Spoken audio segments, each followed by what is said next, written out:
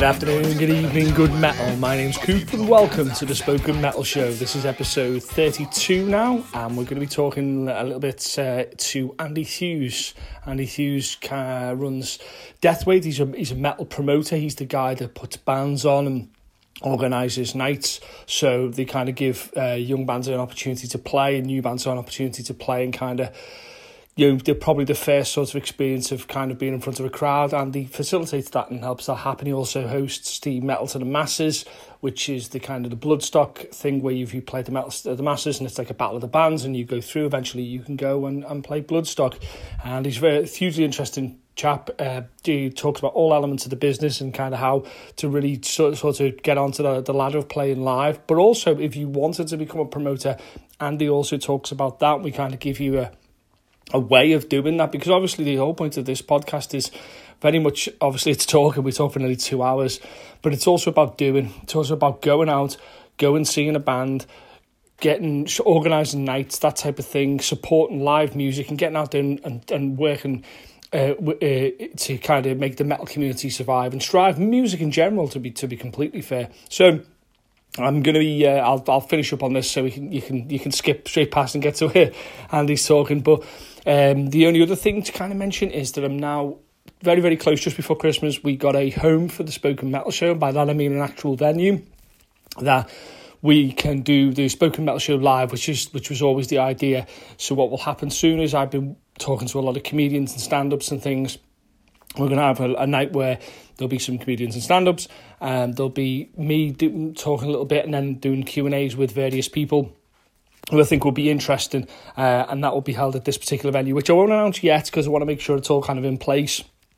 But then we're going to go with that. We're going to go and make sure that that's the thing that wants to be the Spoken Metal Show in a live context. So as always, please, like, comment, subscribe, share, whatever the social media is that you use to kind of suggest this to people if you think people would enjoy this or get something from it, find it amusing, whatever it may be. As always, comments, anything like that, anything you suggest, anybody you think you should be talking to as well, incredibly important. Please, by all means, make sure that we can, get the message out there and speak to the right people, and who do we need to speak to and why and all that type of thing. Please comment again. So let's get straight into it. This is Andy Hughes from Deathwave. Today I am with Andy Hughes. He is a very much a defender of the faith, very much a defender of metal. He is a promoter, a booker, if you will. Very much influential in the scene and putting bands on. If you go to a show in the Northwest, one of the chances it'll be for a company called Deathwave. Deathwave put shows up there. He's let's give him an analogy or a metaphor. Okay, yeah. If there's a torrent of terrible music and coming across, Andy is standing in a trench like fucking Eddie's in Maiden's The Trooper, defending music to a 10th degree. He puts the shows on. He's the guy that you speak to if you want your band to play a gig. It's as simple as that. Very instrumental in the Metal to the Masses, which we'll talk about as well. And that's a kind of a competition which we'll explain to go and talk to going to play Bloodstock and what have you. So we'll get into that. Andy's a really nice guy. I've been desperate to get onto the show because he's one of those guys who believes truly about the scene, about keeping that alive, and we'll go into that as well. But also, just, don't let when you see a guy and you make the assumption, see this huge guy with this Viking beard and this death metal t-shirt, you think, oh my God, that guy looks badass. Like, Andy's lovely. That's the secret. Andy's lovely. But we'll get into that. I'm sure I'll get into swear at some point. I'm sure that'll work out. So, Andy, welcome to the Spoken Metal Show. Shit. How's that? Build me up a little bit there. I can't live up to that, man. So, I always talk about I go kind of like the sort of Mark Twain, you're born and that. I always start with the first time you actually hear music, not necessarily metal, just music, the sound of music, if you will. See, I can't tell you that, but it's I know, I didn't grow up in a musical household as such. Right. Because you meet these people. So like the mum played the piano and stuff. None of that. But I'm like a third generation biker. Okay. Kind of thing. And, as everyone knows, rock music and bikes it's inherently connected. It's inherently connected. Slightly off tangent from music, but it feels. Well, we're going to be doing plenty of that, my friend. Right, my mum and dad put the deposit on their first house. Right. When they were dating, so they weren't married. Sure. They had a bike accident and my mum broke her leg, and she sued me dad, and they used the money for the insurance to put the deposit on their first house. So, how rock and roll is that? You know? She sued him. Yeah. And is that how they were they? So why they were seeing each other? They were dating, like, but they weren't married or anything. So that's insane. Yeah. So they bought a house, yeah, and then they how long after did they have you then? When did you come to the picture? Well, I'm the middle child, so right. It was about 4 years after that kind of thing. My brother's no longer with us, but that's a story in itself. Yeah. So, about 4 years. But anyway, back to the music. Yes, so they're bikers. Yeah. You kind of grew up with that, and then inherently you'll get introduced to music at some point there. Well, it was just always there. My dad. My dad saw. He's dead proud of the fact that he saw Queen when they played in the Royal Court. Yeah. Stuff like that. He saw Led Zeppelin. He saw Black Sabbath. I often talk about this with people who've been around like sort of that generation and their age. These were the gigs where you could go to a show and literally arms folded on the stage and watch a band. There was not like 15 foot of railing and security and stuff. Yeah. It was very much you and the band, and that was it. And these were like you say, Led Zeppelin, Deep Purple, Queen, all played in Liverpool and the Cavern and all those type of places. They all played in the Royal Court, and you could go and see them. And these were before they exploded into arena acts, Well, back then, I don't think they really were arena acts. I don't think it existed, did it? I don't think they built them, did they? Yeah, I don't think so. But anyway, for me, of all things, the big one for me, the first thing I remember clearly actually. As Terry Pratchett would put it, is the music with rocks in. Yes. It's always been present in my life. I remember when I first went to school and I met other kids kind of thing. Yeah. And they, I discovered what they were into, and it was like, right, that's not what I'm into. Oh, it's like, was it more of a process of elimination that like they were listening to that and you didn't like that? You're like, well, I don't like that. It was it was like, I've never heard anything like this. Yeah. Oh my god, it's rubbish. It's like a process of elimination. Well, no, I don't like that. Yeah, okay. So did your parents play records then? Was it? Yeah, it was records and stuff. Like my dad had a massive record collection. Which, admittedly, when I got to about 15, I actually wholesale kidnapped. Yeah, because you realise it's all the great stuff like in vinyl. Yeah. No, but I know the first album I ever bought of my own. Yeah. Was I bought. I've actually still got it. I bought Meatloaf's Bat Out of Hell. Okay. With me pocket money when I must have been about 8. Yeah. Because my dad takes me to town one day. Sure. Go to HMV and he says, "Here's your pocket money. Yeah. Go and buy yourself." So, but that's quite a moment because he's trusting you. No. There's a bit more. Oh, okay. No, he got me. He told me to go and buy it. All right. And he said, "Because I'm fed up with you stealing my copy." It's like so you can buy your own record collection now. I love that. That's brilliant. So did he tell you what to buy, or did he say, "Well, the money you choose"? No, he took me to HMV. Okay. And we went and found that on vinyl. Yeah. And he was like, right. He handed to me. Hand me the money. There's your pocket money. Go buy it. Shows because the I'm process fed up with you of stealing mine. Yeah. So you get that, and did you have your own record player? Was it a communal family one? Yeah, communal family one. And you had to kind of in the living room or whatever? I kind of like kidnapped it into my bedroom. So you sit there with Meatloaf's Bat Out of Hell, and that's a pretty. If you think about that, it's almost a concept album, if you will. In many ways, and it's big, sprawling. Bat Out of Hell is like 10 minutes long. It's like that's an enormous amount of information to dump on you. When you were how old are you? You're like what? 8. I was 8. You're 8. But I've been listening to it by this point. It must have been maybe about 2 years. Okay, so you were buying it because you wanted to hear it regularly in your own terms. You're like, I like that type of thing. Okay, did you listen to the whole thing and watch it? Okay. See, I knew every word on that album. and you'd studied the inner sleeve and the linear notes and stuff, and you knew that. That's amazing. So when you hear that back, like that must bring back some memories. Like whenever you.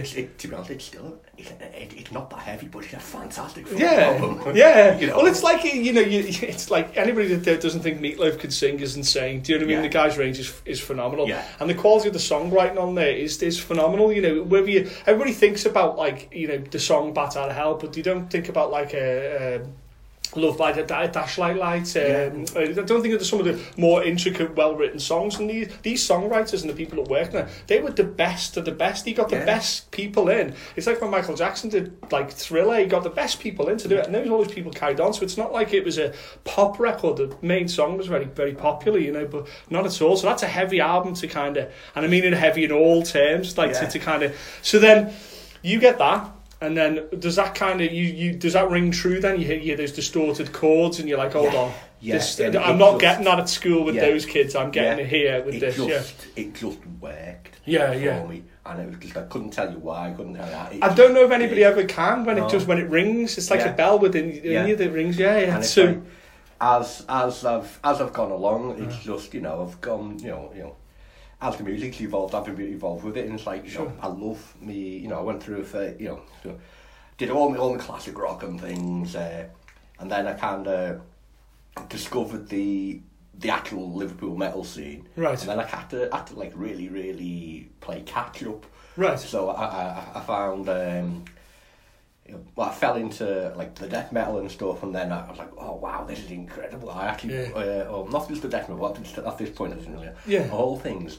Many years later, I was in HMV again. And there was this album sat there in the racks. You know what it was? The cover was really striking. I was like, I looked at the song titles. And I was like, "Whoa, what's Transylvanian Hunger?" And this is me about. I must have been 14, 15. Okay. At this point, I was really, really heavily into only classic rock. So you'd got all your bedrocker stuff, so all your Zeppelins and all that type of thing. You've got all your classic rock, all that basis there, and you're like, okay, now I need that's like almost the old fellas' music and almost that generation. I need to claim mine, and this is you claiming yours. And I didn't know I was going to claim it at that point. It was it looked interesting. It was like that's how we shopped for records, by artwork. And you would look on the back and you would like, okay, these guys look like me, so that must be good. This didn't look like no, me. Well, that's not going to look like me. This was like, whoa, what the fuck is this? Took it home. And it must have been a good 2 or 3 months before I could sit and listen to the entire album, because it was just like, whoa, blew the top of my head off. Because it's just so aggressive and so kind of thing. It's like anything, you have to kind of almost... A lot of people who listen to this, who maybe don't listen to maybe the extremist side of metal, black metal and things like that, will think that, as always, like someone who listens to any type of music will think it all sounds the same. And it becomes very kind of like, it's very difficult to break that down. And like you say, that album that you bought for whatever, you would go away and listen to that repeatedly until you broke it down and go, okay, I'm accessing this now. I can actually understand what the lyrics are, even though it's not conventionally sung conventionally. So that must have been a huge sort of moment where you were like, okay, I want more of this now. So where did that go? And then I spent, I was about 14, 15 at this point. Okay. Grunge was massively in. So at this point, I still hadn't actually discovered the Liverpool metal scene. Sure. Didn't really. I had a couple of mates who I'd grown up with. And I'd kind of dragged them along. They kind of liked the classic rock with me, mostly because I dragged them along that route. But I didn't actually know anybody. Did you not think about playing an instrument or playing instruments at any point? I was a fairly reasonable drummer for a bit. But, did that come like in with the music? You were like, okay, I like the sound of that, and I want to recreate that. And you think, okay, I quite like that. So, okay. But I was never good enough to actually. You just think, okay, I'll dabble a little bit, but that's not okay. I had a couple of little, performed a couple of little going nowhere. Play me back. Sure, nothing special. But then. I spent most of the very late 90s really heavily discovering all the heaviest stuff I could find. Okay, so what would this be then? Let's give it, so there'll be people listening who were like, okay, I like this, but what does Andy think is heavy? This is an opportunity maybe to name check some bands that you think that maybe people hadn't heard of. I said there was lots and lots of black metal specifically. Okay. Those death metal, I discovered obituary stuff. Obituary, Cause of Death and that type of thing. I did Emperor, amazing. Sure. The early Marduk stuff, the funny enough, even though it was Dark Throne that kicked me off, right. I didn't actually end up liking most of the Dark Throne catalogue that much, because it was a bit samey, you know. Yeah. Did you find yourself doing that as well? So you'd like hand to hand go to one, like, so you'd listen to Obituary, and then you'd go, okay, and you listen to the whole, you'd find as much as you could. You went through the whole back catalogue. Did you kind of devour it? It depends how much the band takes me, kind of thing. Right. But I do sometimes do that. So you're still kind of feeling it out there at this point, going, I like that, I like the side one of that, and I like 3 or 4 tracks of it. But it's also stuff like, I found myself really interested in like some of the really, really obscure stuff. Okay. And I mean obscure as in, like what? Like around that time, like Opeth and Catatonia. Okay. Now they're not obscure. They're not obscure now, but back then they were. But also there was stuff like I think they're Finnish. Like there's a band called April Ethereal who I really enjoyed. Sure. And they're named after one of the songs off the first. I think it's the first Opeth album. Yeah. And like, I'm literally the only person I've ever met who's ever heard of them, but they're fantastic and stuff but like that. But but that was, you kind of go, okay, these are my people, these are the ones I really like, okay. But, and it was like, I was like very, very much like that, up until I was about 21. Okay. And then by that point I kind of stumbled upon, I've been on the Crazy House for years. Sure. But I kind of accepted the idea that my music taste was much heavier than pretty much everybody else. Sure, you couldn't find your tribe yet. Yeah. Did you go to live shows at this point? I'm thinking we had 8, 14, we're up to about 20 now. I didn't particularly go to much in the way of live shows. Right, didn't your mum and dad have like kind of like biker runs and stuff, like the Egg Run and things like that, where you would go maybe see and there'd be a band playing like Deep Purple covers or whatever, Hendrix and stuff? Around this point, no. Okay. Because of things to do with, I'll say, family life. Yeah. My little sister was born, and she's like 8 years younger than me. But also with I've already mentioned about my brother passing away. Yeah, sure. I had it changed the dynamic of the family. That would most definitely do that. I said, won't get into it, but no, not at all. All that kind of stuff kind of stopped at home. Sure. But it's not a complete sob story. We'll get back to this in a bit. No, but did you find that, like, was music helpful then? Because people, one of the biggest things I want to demystify to people maybe unfamiliar with extreme and death and kind of Norwegian black metal and the kind of the outer edges of things is that there's a lot of positivity and a lot of it's not. It's even though the guy or the girl is singing aggressively, it's not like that. It can be quite an empowering thing. I always found it very, very cathartic. Yeah, it's cathartic. There you go. You know. So when you're about sort of 20, are we getting close to seeing gigs then? I'd fairly recently started going to gigs and stuff. And I, of all things, I kind of, I don't know what it was, but I suddenly tripped upon like. Virtually after the fact kind of thing. I've been very focused on very, very heavy end, and then I'd done some backtracking like Pantera, Machine Head and stuff like that. Yeah, it was all right. It was good, but it wasn't. It wasn't enough. It wasn't enough. The extra step. Yeah. And then I found, of all things, randomly around the same time, I'm not even sure how. I just randomly discovered, of all things, Dark Tranquility. Okay, alright, sure. Swedish melodic death metal. Yeah. And My Dying Bride.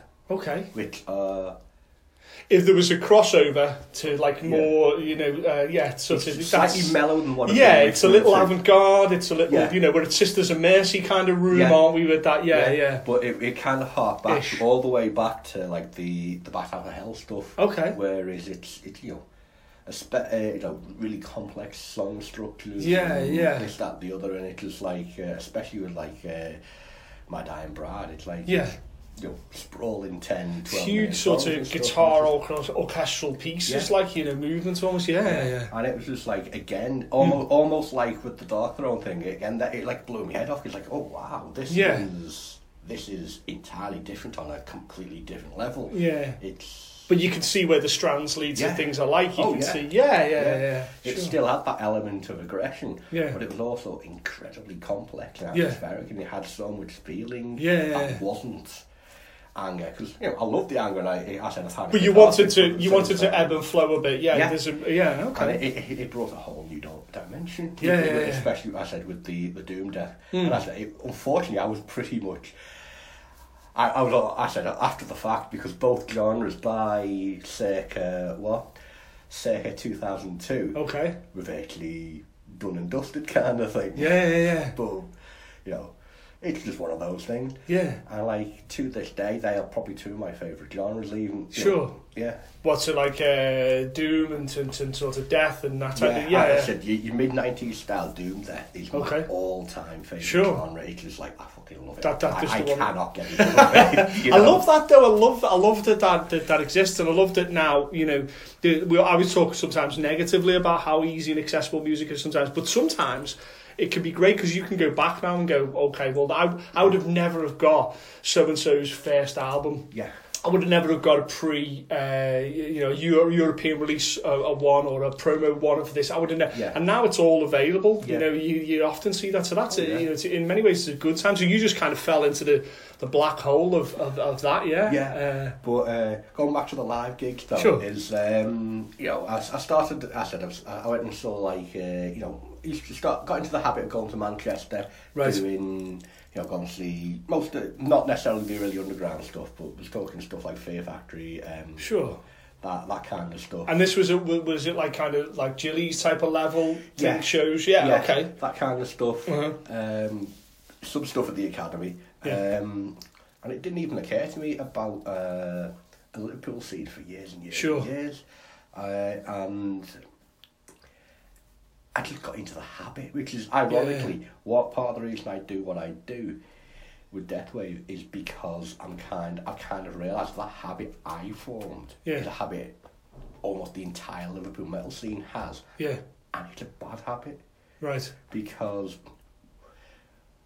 we are not Manchester. Yeah. They've got this great big, lively, they get everything. And Liverpool, well, quite a big city. It's tough because you find a lot of times, especially when bands announce the touring cycle, that they'll miss out that because you can't do both. You can't do Manchester and Liverpool as always. You can't do Manchester, Liverpool, and maybe sort of the TIV and what have you. You can't do them. Yeah. You kind of have to pick one. And some bands for at the beginning and at the end. But I've kind of developed this strategy. We're definitely jumping ahead now, but it's okay. I've developed this strategy. What I say to bands, because I've got quite a few good bands. I'm their first port of call if you want to play around here, which is a nice place to be. Yeah. But I say to them, look, right, I try and put, say, people I like working with, I try and say, right, once a year kind of thing. Or maybe once in each city, because I do gigs in Manchester and Liverpool. Yeah. And what I do is I kind of force them to, well, last time you played for me, you played in this one. So this time playing the other one. Yeah. And it kind of forces bands to come to Liverpool. Sure. It doesn't force them. They can say no, but it's it just gives it's a different vibe. It is a different vibe, you know. And it's always mystified me why Well, that was probably because it's so close that we don't have cathedral, we don't have Carcass. Why don't they? Yeah. Why don't they? You know what I mean? Play that. But I was looking, for example, Skindred do an intelligent thing where I think at the beginning of the cycle they play Manchester and near the end they'll play Liverpool. Yeah. So they break it up, but they are playing there. And I think that's probably a wiser way to do it. I think about more bands should do that kind of thing. Yeah, and try and spread it around, even though you're fairly close. You know, it's something that confuses me really. Is you get these bands who they go on a tour. And they play the, funny enough, Machine Head, something I mentioned before. Yeah. I like them, but they're not up there. Yeah, it's not one of your top bands, but they're there. No. But I've got one of my friends. He's been. I've known him for 20 years, and he's been a massive Machine Head fan since the day he first heard them. He's got Machine Head tattoos and as is right. As you'd imagine. Passionate. Yeah. And I quite often used to go to see them when they toured with him. Yeah. Because I just like to go to gigs with him. Sure. it was like, it got to the point where like sometimes we'd see them twice in Manchester twice. Well, they were when they first came round, and I'm talking way back in the Chris Contos, Logan Madden sort of Bare My Eyes type of days when they were almost punk. And they were playing shows, and there's videos you can see on YouTube of them playing in Liverpool, playing in Manchester, and it was so intense. The show's so intense, like, because they were so red hot. It was before they exploded, like, and started being like almost an arena band. So they were like, the fever for them. They could do that. They could play 2 nights. I'm pretty sure they did 2 nights at some place, maybe in Manchester, because they could. If they're good, they're good. Like, surprised me. Yeah, but it kind of struck me as wrong though. Right. That, I'd say they come and play Manchester in March and then they come back in October. And it's just like, but they haven't played Liverpool since 1993 or something like that. Yeah. And it just kind of like, this is... It started to irk me a little bit. Yeah. It was around this point that I kind of realised that something's missing here. A bit missing. And it's not like where you see people where they go, why don't you tour here, and they list where their hometown is, and it's the back of beyond, and they're like, why don't you play? And you're like, well, you're not going to play there. Come on. Liverpool is is I think we're the 7th largest city in the country. There you go. And our own city market itself as a city of music. Yeah. I really want to get into that as well, like, because I don't think that I don't think this is we're necessarily being served. Certainly, the metal and heavier community is being served by that. But just to kind of take a step back a second. So, do you remember the very first show you go to where you actually could see the music that you heard, and a guitarist and a backline and and a pit and all that sort of thing? Do you remember that? Admittedly, no, because I'd also kind of discovered whiskey by this point.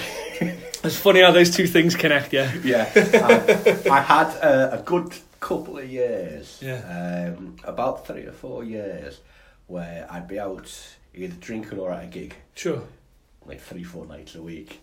I had a day job as well, so I think about it now, and it's like, how did I fucking afford that? How did I do that? Like, back then in that sort of age, you're invincible, aren't you? You're like, I'm going out. I'm still invincible. I can drink Vic Game on the same. Yes, there we go. No, it's me wallet. No, it's just fun. Yeah. Excellent. No, all right. Look, I know you're how chatty is that? For the purposes of the podcast, I just pulled out his wallet, not to show me how much money he has. Quite the reverse.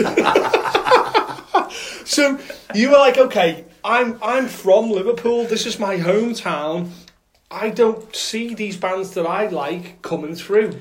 Yeah. Now we didn't back then. We did have an internet, but there wasn't really that much of a forum to moan. You just kind of went, okay, I'm going to change that then. Not quite, no. And then I did a bit of searching, but it was one of them. I had to. I said the habit had been formed. Right. That people went to Manchester. Yeah. I knew every venue in Manchester. If you'd asked me at the time, I pretty much couldn't have named you a venue in Liverpool. Yeah, it is like a building block time, isn't it? Okay, first you need a place. Yeah. And you need people that did it, and then that's how a scene gets created. Like, and after lots and lots of asking around and searching, I eventually got in touch with some people, and I found Sal, who used to run Whiplash. Sal, yeah. And she started off in Birkenhead, which as you probably know, even though Birkenhead's not that far away, it's actually like it's a little bit like that bit in the Lion King, where Mufasa's saying what's that shadow over there? For the purposes of some of our American listeners and people from far afield, is where Liverpool is. There's like a little bit over a small piece of water called the Mersey, and then there's Birkenhead, and often when you meet someone from Liverpool.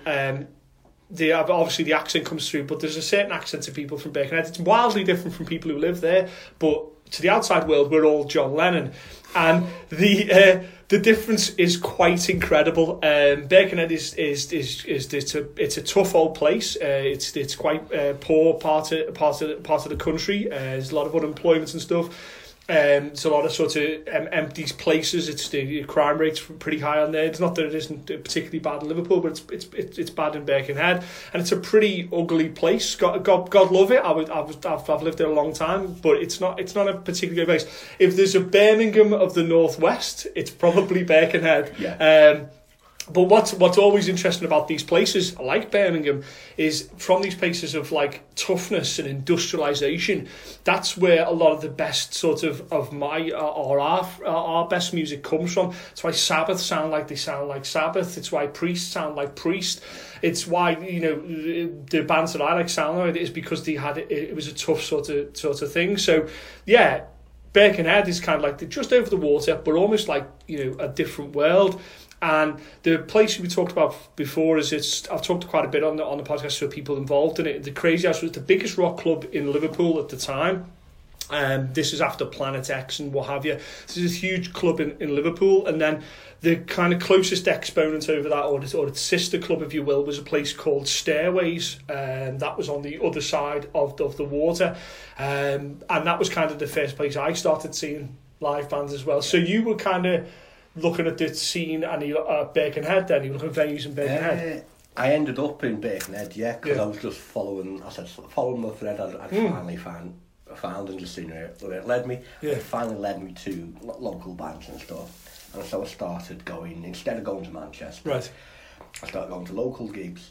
And it was like, I was going to, I'd be out about 3-4 nights a week. Sure. And odds on, if I could, at least 3 nights of them I'd be going to a gig. Yeah. Didn't care what it was, grunge. It was either a backdrop or whatever it was. Yeah, as long as it was some form of some form of music that you didn't annoy you. I'd be there kind of thing, and I became well known. You know, because I was at everything. People who did go, so you know, people become recognisable. Yeah.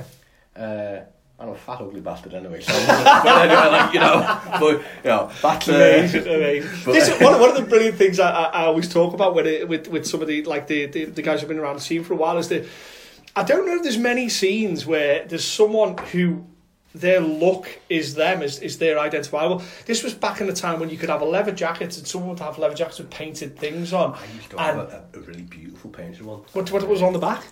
Of all things, especially if you've got American listeners, these guys will know this better because it's not a big thing here. It like you've got like in this country you've got Warhammer 40,000. Now,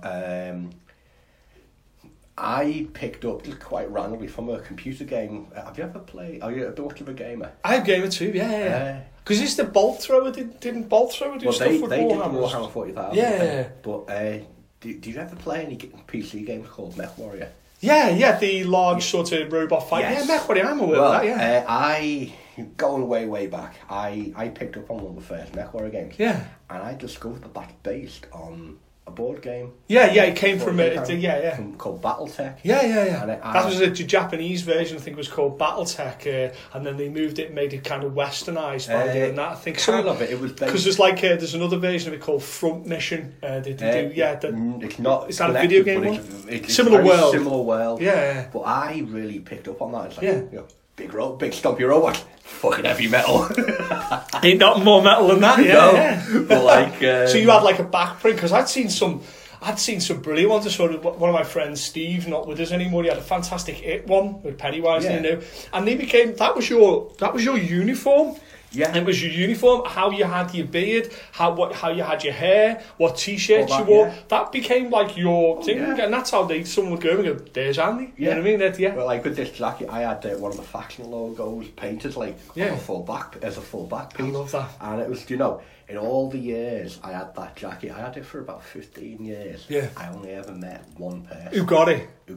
And it was literally, I was walking through Kensington. Okay. I was living in Kensington. And this random fella runs up to me and says, "Is that on the back of your jacket what I think it is?" And I love that. And I was like, "What do you think it is?" He told me, he was like, "Oh my God." Because the reason you put it on there is you're flying your flag. And it's the same with a battle vest with various bands on, because you want someone to come up and go, "Who's that band?"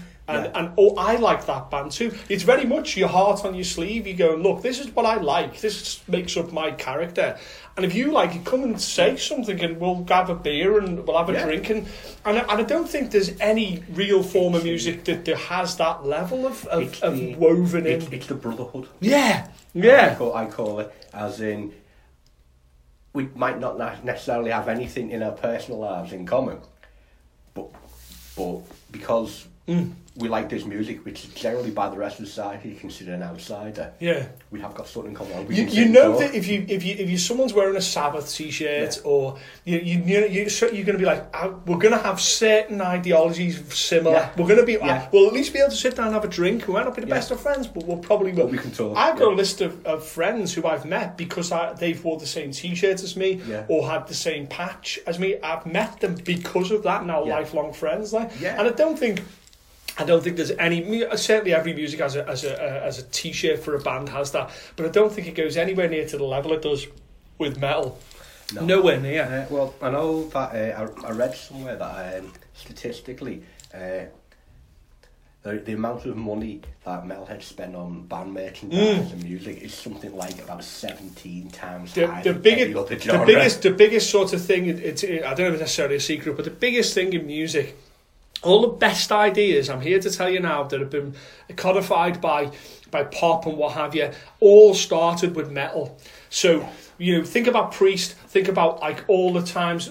So when you went to see Priest back in the day, people would make their own cardboard guitars. There's beautiful footage of people playing air guitar with cardboard guitars. People would use all the, like Rob Halford, massive spikes and stuff, and later on Slayer did the same. People would buy their own stuff, and then very quickly metal realised that people want scarves, people want hats. This is before branding even existed. People had, like Iron Maiden had the t-shirt that went with the tour, and that was kind of like, I'm sure it happened with Led Zeppelin and the earlier bands, but metal really kind of embraced that you would want a hat, a t-shirt, you'd want something for your jacket, you'd want some kind of necklace, you'd want that kind of really kind of sort of upswelled with metal and heavy music. It's especially prevalent at the moment in like the brutal death and grind scene, where it's like, you consider you're not doing well if you haven't got socks with your logo on. It's like, wow. And isn't it strange now that like they've almost kind of took death metal, especially have took branding to almost the nth degree, where they're like, our logo needs to. I mean, there's often the jokes about death metal logos being impossible to read, and the more impossible to read they are, the better you are. And I just think that's a brilliant thing, because it's almost like taking the sort of the bad side of branding. We're going to make your band a brand and a marketable entity. Okay, let's just keep fucking going and just make it so it's almost destroying it. Well, I learned very, very early on to make it a policy as a promoter that when I'm making a poster, there's always it's in readable text in underneath. Yeah, underneath. It's like, and I get loads of people ask me about that, but it's like, it makes sense. Yeah. So you start looking for like shows and stuff, and you're in the mix, and 3 or 4 days of the week you're out there, kind of being sort of familiar and making connections. And so I'm assuming like this is pre sort of real internet, where when you meet someone, you have to go and say, hello, my name is so and so, write their number down. And start talking to them and kind of ring them up and go, hey. Exactly, this is in them days, or like, with what.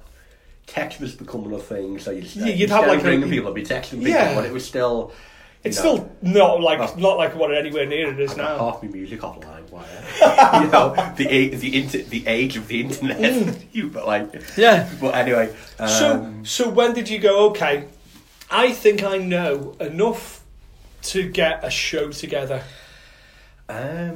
Because going back to I mentioned Sal. Okay. And I was well known, and got a new logo, and I started. Sal was putting on underground gigs. Sal is a mutual friend of ours who runs Whiplash, another sort of booking program.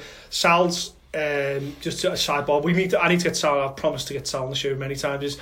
Sal was is so deeply in love with the scene, it's unbelievable, and she would do things like cook cookies, and she's a fabulous cook, by the way, and she would cook and stuff for these bands, and she was one of those promoters who just front to back looked after bands. They'd stay on the floors and all that. But big shout out to Sal. So that's Sal was one of the other people. There's these kind of kings all putting these things together is another one of those kings or queen, I should say in this case. I still occasionally have a wet dream about chocolate cake, but we won't go any further into that. She's a good cook. She's a good cook.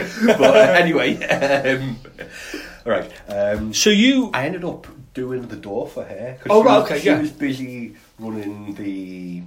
Getting the band, sound checking, so I'd stand on the door and take people, but because I already knew everybody, and of course doing that, I got to know people even more. I got to, from the inside, to see how she did a lot of stuff. And I did that for about 2 years. I was quite happy doing that, I loved it. And then she's had ill health, and at first she cut down the number of gigs she did, and then she declared that she was going to retire. And it was kind of like, shit, I don't want to go to stop back to Manchester.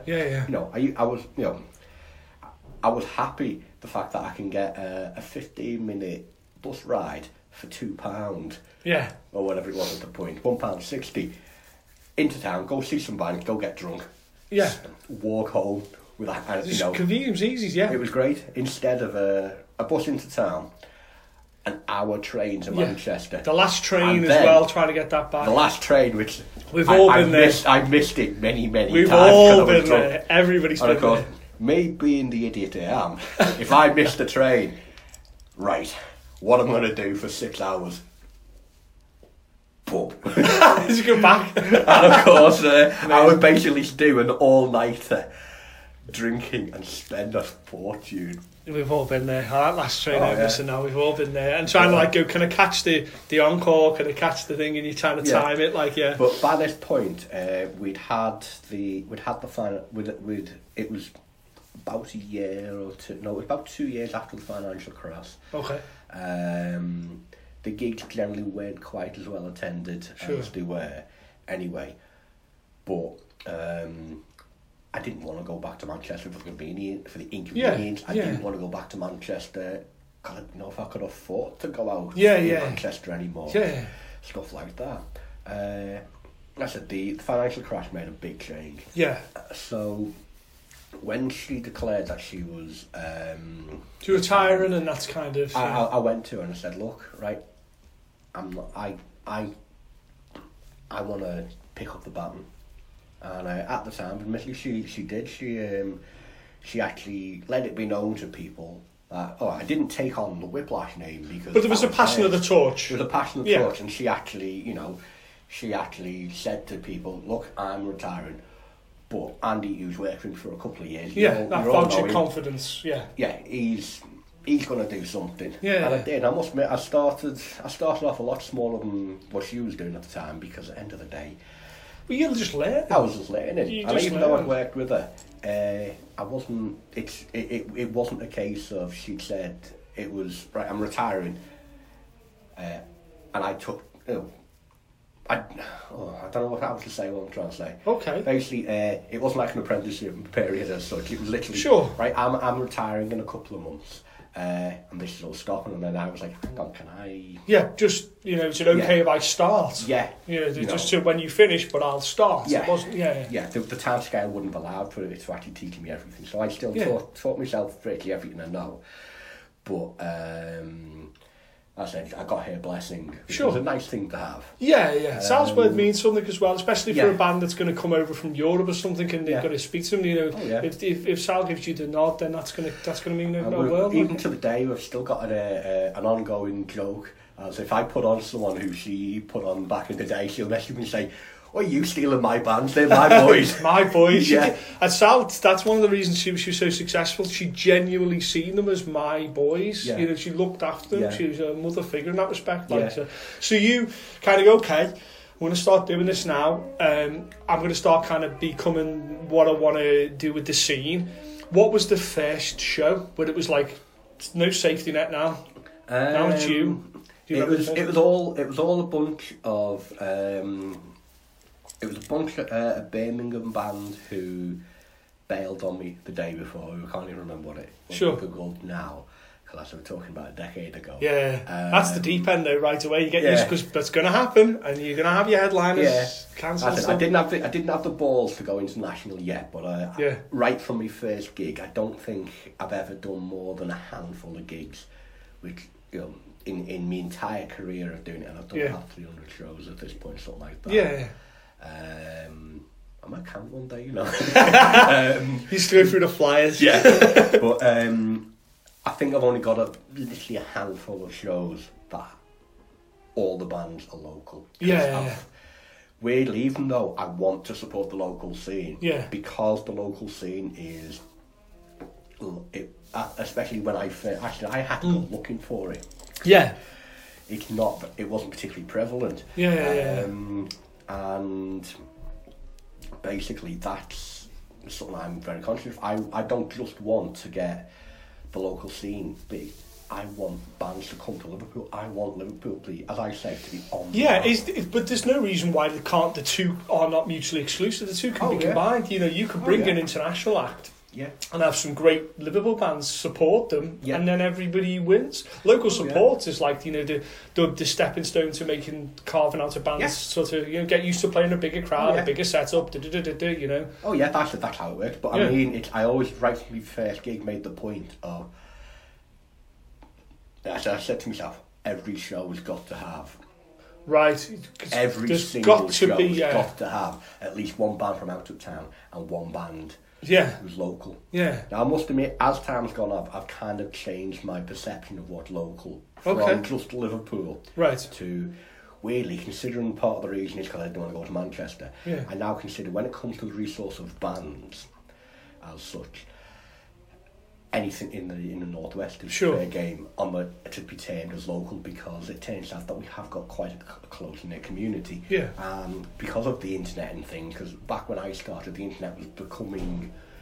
We're talking my Facebook account. I started my Facebook account in 2007, according to Facebook. Right. So at this point, around that time, Facebook had been a thing for about 2 years. Maybe 3 years. Because people, especially people that promote and stuff, Facebook's existed, but it wasn't as useful as a tool as maybe it is now, because there wasn't a lot of people on it. It took a while for it was a growing for the average person in the street to get onto that as well. It was an emerging thing, So. At that point, it was an emerging thing, and local scene was local, as in it was Liverpool. Whereas now, thanks to that, I can honestly, hand on heart, stand up and say my local scene is the northwest, and it covers 70 miles that way. Because we're on the coast, none of that. And then it's about 40 miles south, and it's about It's about 100 miles north, and that's the northwest, and that's our local scene. Sure. And it's like, thanks to the technology, I've got friends who are good fucking friends who I speak to in person regularly, who live up there. Now, I know to your American listeners, that's going to sound weird. Because you're not even halfway across Texas. No. You're not even a third of the way across Texas. But what Andy's explaining is that basically if you take the picture of a map of Britain, on the sort of the west side and then a little bit north where this sort of just before we get to Ireland, it's like a long sort of spit of land, and it goes all the way to maybe as south as Wales, and then all the way up to north and beyond. Is quite a. Certainly, if you take away the metal side of it, from a musical point of view, that's a massive hive of where a lot of music was created. Given away from London, that was a massive hive of where, especially for metal, certainly in the northwest. That's a big remit, and then I think local bands and local scene is sometimes subjective as well. And what I mean by that is that local could even go as far as Manchester when you're talking to someone from Europe, so it's more a kind of case of local is, can you get there in about sort of an hour too? I'd say that's roughly speaking that puts you. I said local was anything within Liverpool. It's now anything within about an hour and a bit journey, kind of thing. So you start to put bands on, and you start to kind of you're trying to get some international people in, you're trying to get people from the outside the area as well as those type of things. What were the first sort of things that you had problems with? I mean, attendance is going to be tough because, you know, coming out of a financial crisis, music rapidly changing how people embrace music and the live scene. What were the first sort of challenges you found? Well, actually, my attendances were very, very good because I said I already knew. You knew the niche. I knew the niche. I knew the people. And as Sal has always said, me and Sal get on music wise. Yeah. And she's always, even now she laughs and said, of all the metalheads she knows, she's probably not met anyone who's got music tastes as almost identical to hers. Yeah. So I already knew. I knew the niche. I knew the rudimentaries of how to do it. Yeah. I knew lots of the local bands and this, but I knew all the punters used to go to the existing gigs. Yeah. But something Sal didn't embrace social media and Facebook at that point was, I know we've just talked about it being a new thing, but I embraced it in a big way at the time. And it was like, I did that. And over the next couple of years, as Facebook become more and more integral to people's lives, it worked phenomenally for me. Yeah. And I did all sorts of stuff I was really proud of. Like the first 2.5 years of Deathwave, I went from strength to strength to strength. And it was like amazing. Like I had the Alyssa, who's an arch enemy. Yeah. I had the Agonist, her previous band for before. Yeah.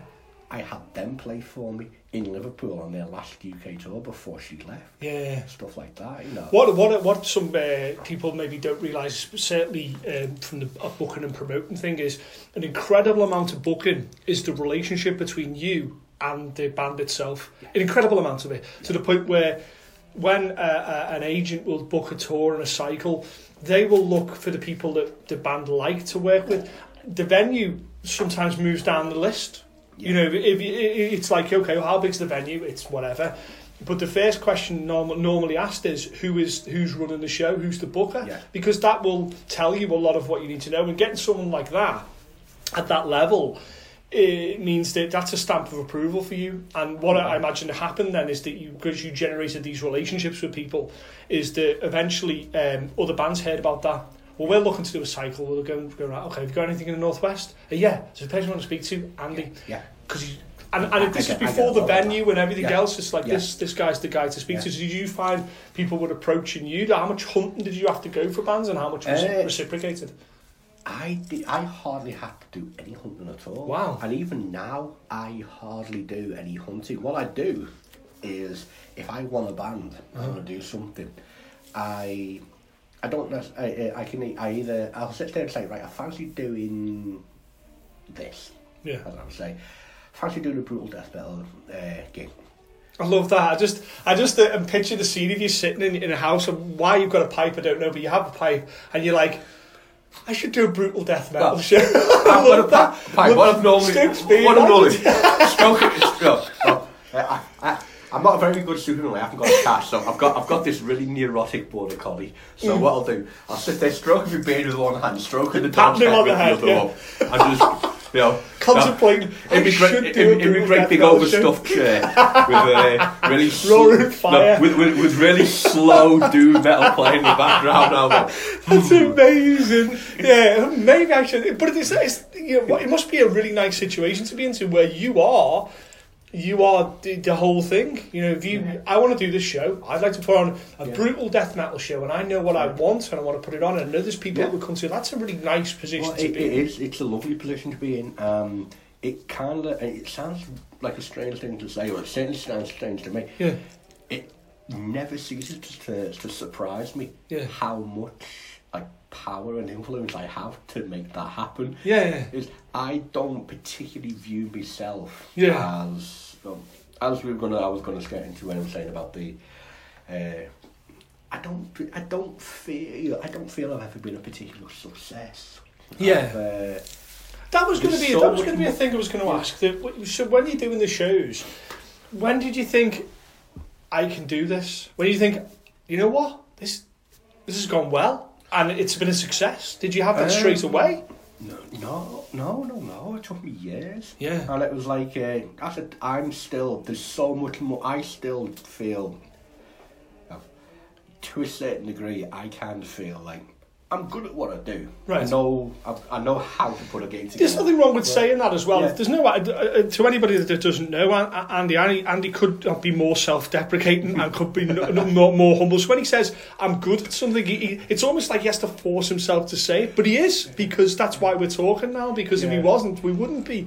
So it took a couple of years of you making some mistakes and getting some things wrong. I still make mistakes. That's the thing is, what I'm about to say is, I still feel I could do so much better. Sure. But it's like, I've got a full-time job, I've got, I haven't got, I don't do it for the money, but it would be nice if I made some money, because I don't do it for money, but if I made money, it would give me more money to put back into it. You could, Given, I think that's very interesting that you say that it's like the first thing you would do if you made like crazy profits is you would immediately invest it back into something.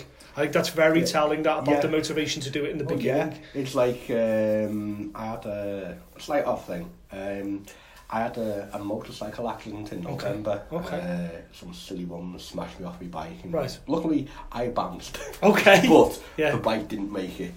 And I'm doing all the... Basically, I'm having to sue her for... Not sue her, but sue the...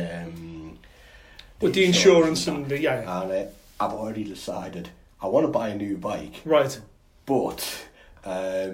I've already decided I'm going to spend about half the money I get, because I'm expecting quite a bit of money. Not mega money, but more money than I'd normally have in my back pocket. At least half of it's going to go on gigs. Wow. No, I've already decided. I don't know how much I'm getting, but whatever I get, half of it, I'm just straight away.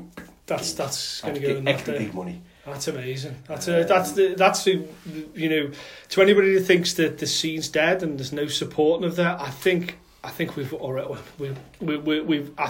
quite easily established that is not the case at all.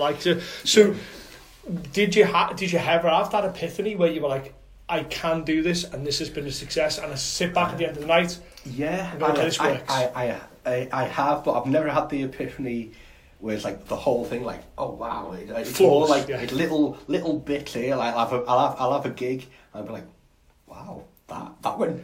I'm always surprised. That's like, that was incredible. That's like one of the best nights of my life. Wow. Like, of all things,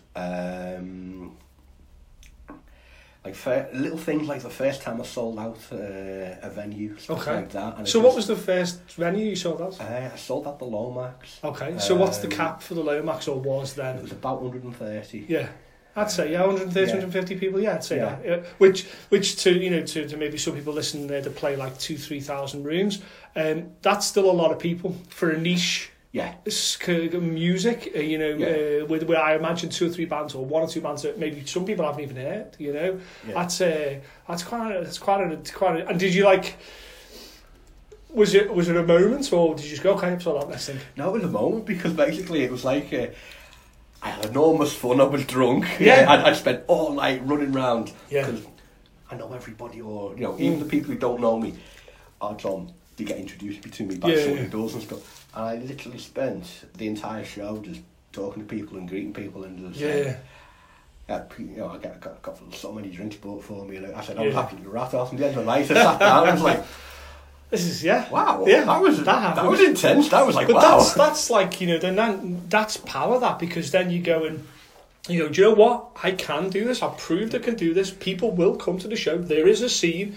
Let's build now. You can start to you've got your fort set. You can start to go conquer. Oh yeah, but like one of the things I realised is like I didn't get it when I was working for Sal. I used to enjoy the gigs, enjoy the people. But when I started doing it myself, something I very quickly learned, which like even now I get a massive buzz from, is there's nothing more satisfying than at the end of a night, especially after a really good show, starting outside and watching people go home. It sounds like what? No, they come out, big grins on their face, and like little groups of people who come to the gate and they're all talking, like they're all buzzing, and it's just like I'm still sit there thinking, all these people, they've had a brilliant night. There's a good chance that these people will be sat there in the pub 10 years from now talking about that. Do you remember that time we went and watched such and such? And like, that was a brilliant gig, that. And it's like, it makes me happy to make all these people happy, and it's just like, I made that happen. And it's like, it's not like an ego as in, no. It's just like, you can see that, wow, I made that happen.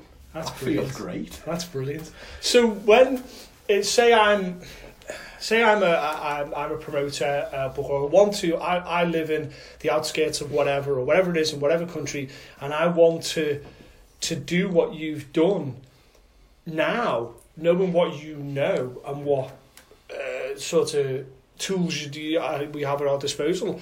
How would someone do that? If I'm sitting in Michigan, or I'm sitting in Minneapolis, or I'm sitting in in France, or whatever you think, in every small area, I want to start my own show. Where would someone start? I want to put my metal shows on, and I want to support the scene.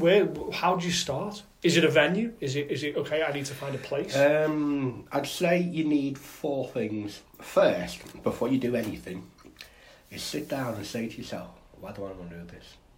Because I know it sounds like a strange thing. No, what's the motivation to do it? What's your motivation? Because a lot of people want to be famous, they want to have power and influence, or they think they'll make loads of money, which, I could make loads of money doing what I do. I don't, because of the way I work it. Yeah. I've had people say my ticket price is some of the lowest in the country, and it's like, well, yeah, because I make it. I put them, it makes it accessible. Yeah. Enough. I'd rather have a room full of happy people. If I pay the bands, and I get drunk. Yeah, brilliant. I put on shows so I can see bands get drunk. Right. And that works out pretty well. That works out pretty well. That works out pretty well. Now, if you want to meet famous people, you want to meet your idols, don't do it. Because sooner or later, most of them will be lovely. Sooner or later, you'll meet someone you admire, and they'll be an arsehole. Right. And it'll just ruin things for you. You're going to be able to listen to that in the same way. Stay as a fan. Yeah. If that's why you want to do it. Yeah. If you want to do it to support your band, no. Concentrate on being a good band, because I see most other people who get into promoting do it via, I'm in a band and I want to... The only way I can get a show to perform my band is to put... Yeah. No, don't do that, because you find... Well, I've been asked by a few people, would I be considered, specifically, I've been asked a couple of times, we're looking for a front man. Right. Would you be interested in coming and being a front man for our band? Okay. And it's like... But it's really a backdoor to go, but if we have Andy being a front man, he's going to get us gigs and we get all his connections. And, I said, I actually hate being on stage. But the thing is, I've got loads of connections, I'm quite personable. And I have a larger than life personality kind of thing. Sure. So, as a front man, that's quite desirable. Yeah. Weirdly, no one ever asked if I could fucking sing like it doesn't matter. No. But it puts you at cross purposes. It puts you kind of like a conflict of interest almost. Exactly. Yeah. And I've tried to explain that to a load of people in the past, and don't really a lot understand. Of people don't seem to understand. Yeah. Oh, I said the other one is if you want to do it to make money.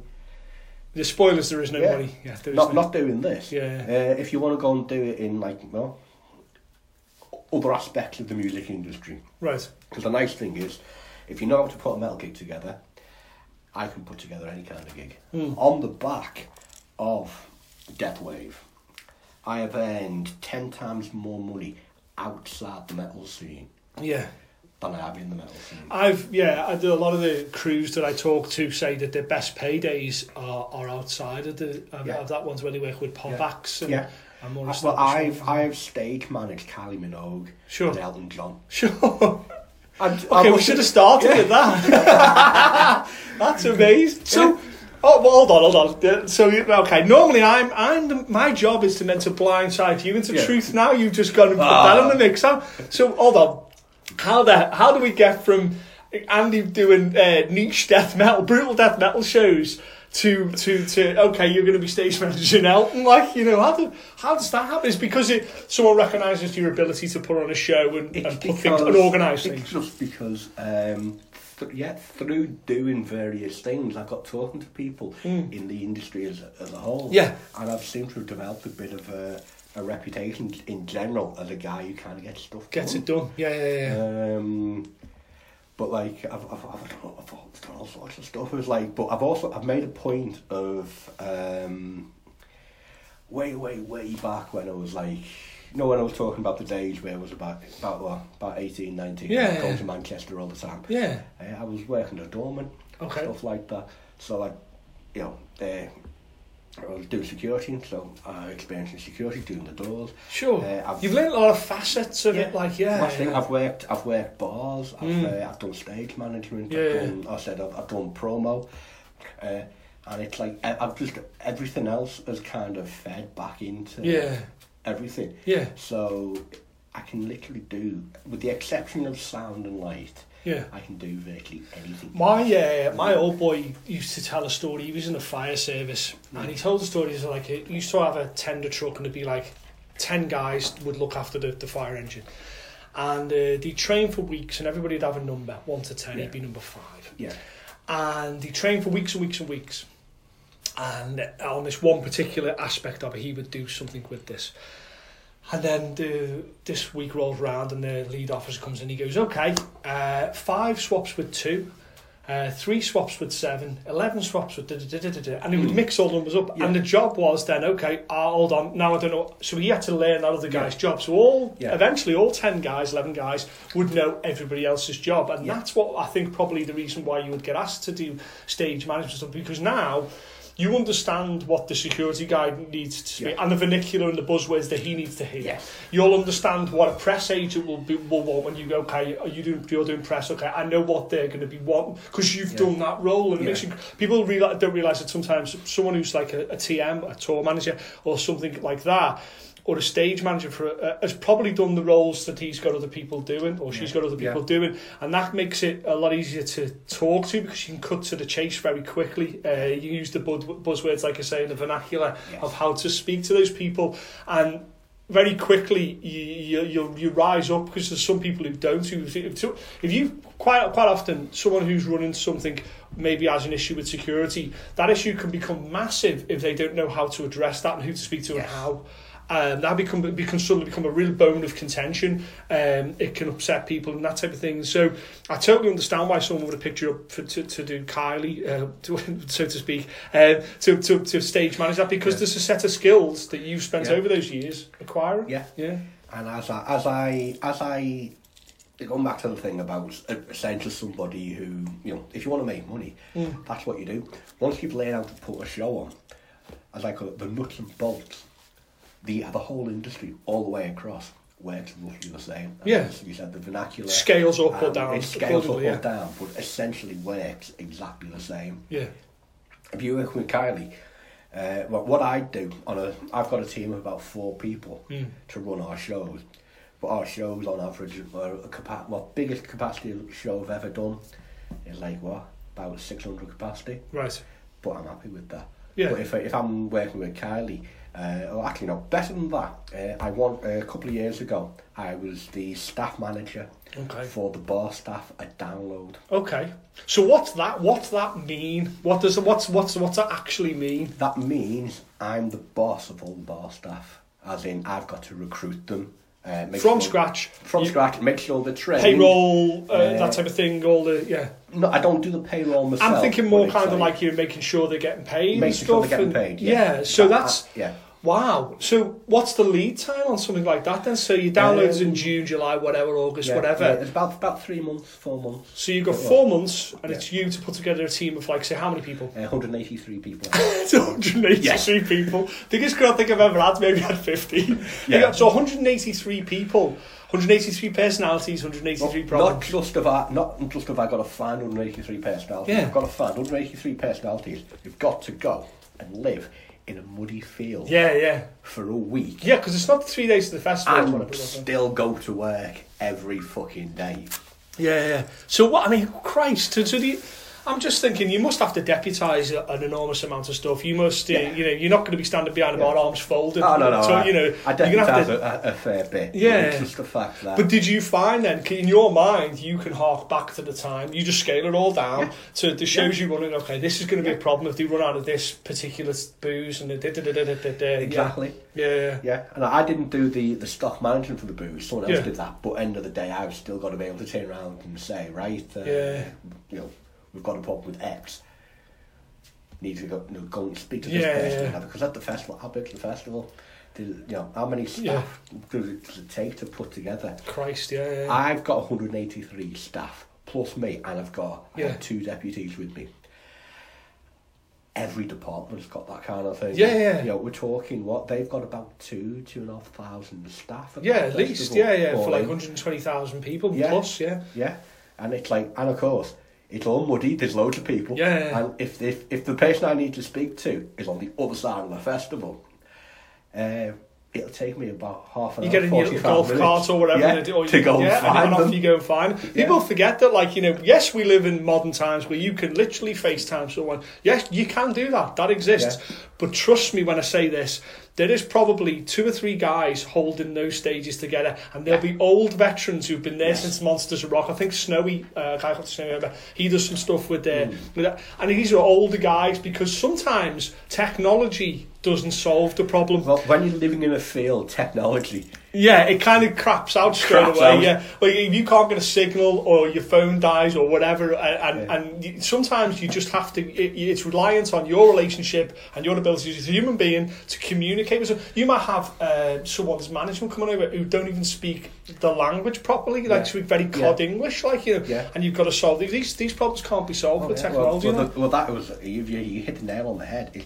The reason I had my job is because I worked for somebody else, right? And they got a job with the agency that was running the bars. And he was completely not reliant on technology. He never put a tent up. Physically just... Never physically put a tent up. And you can watch how to do it on Google, on YouTube, I'm sure. I worked doing it. But I worked for him. Yeah. In Liverpool in a venue. Right. I was his security manager at Cream. Okay. To you, that's Cream is if there's like if metal and download and that type of thing and Bloodstock, Cream is that popular music, sort of dance music equivalent. It's huge, massive club, very popular. People come from all over the world. Like if you imagine a Ibiza and that type of thing, it's like that type of thing with guest DJs and stuff. It was it still is. It's huge, but it was absolutely huge around that time. That's it. 3,500 capacity venue. Yeah, with a different set of problems, but still problems. It was only open 1 day a week, and that day it was full. We had the full. And madness. Every single week we had pretty much the full 3,500 capacity. Yeah.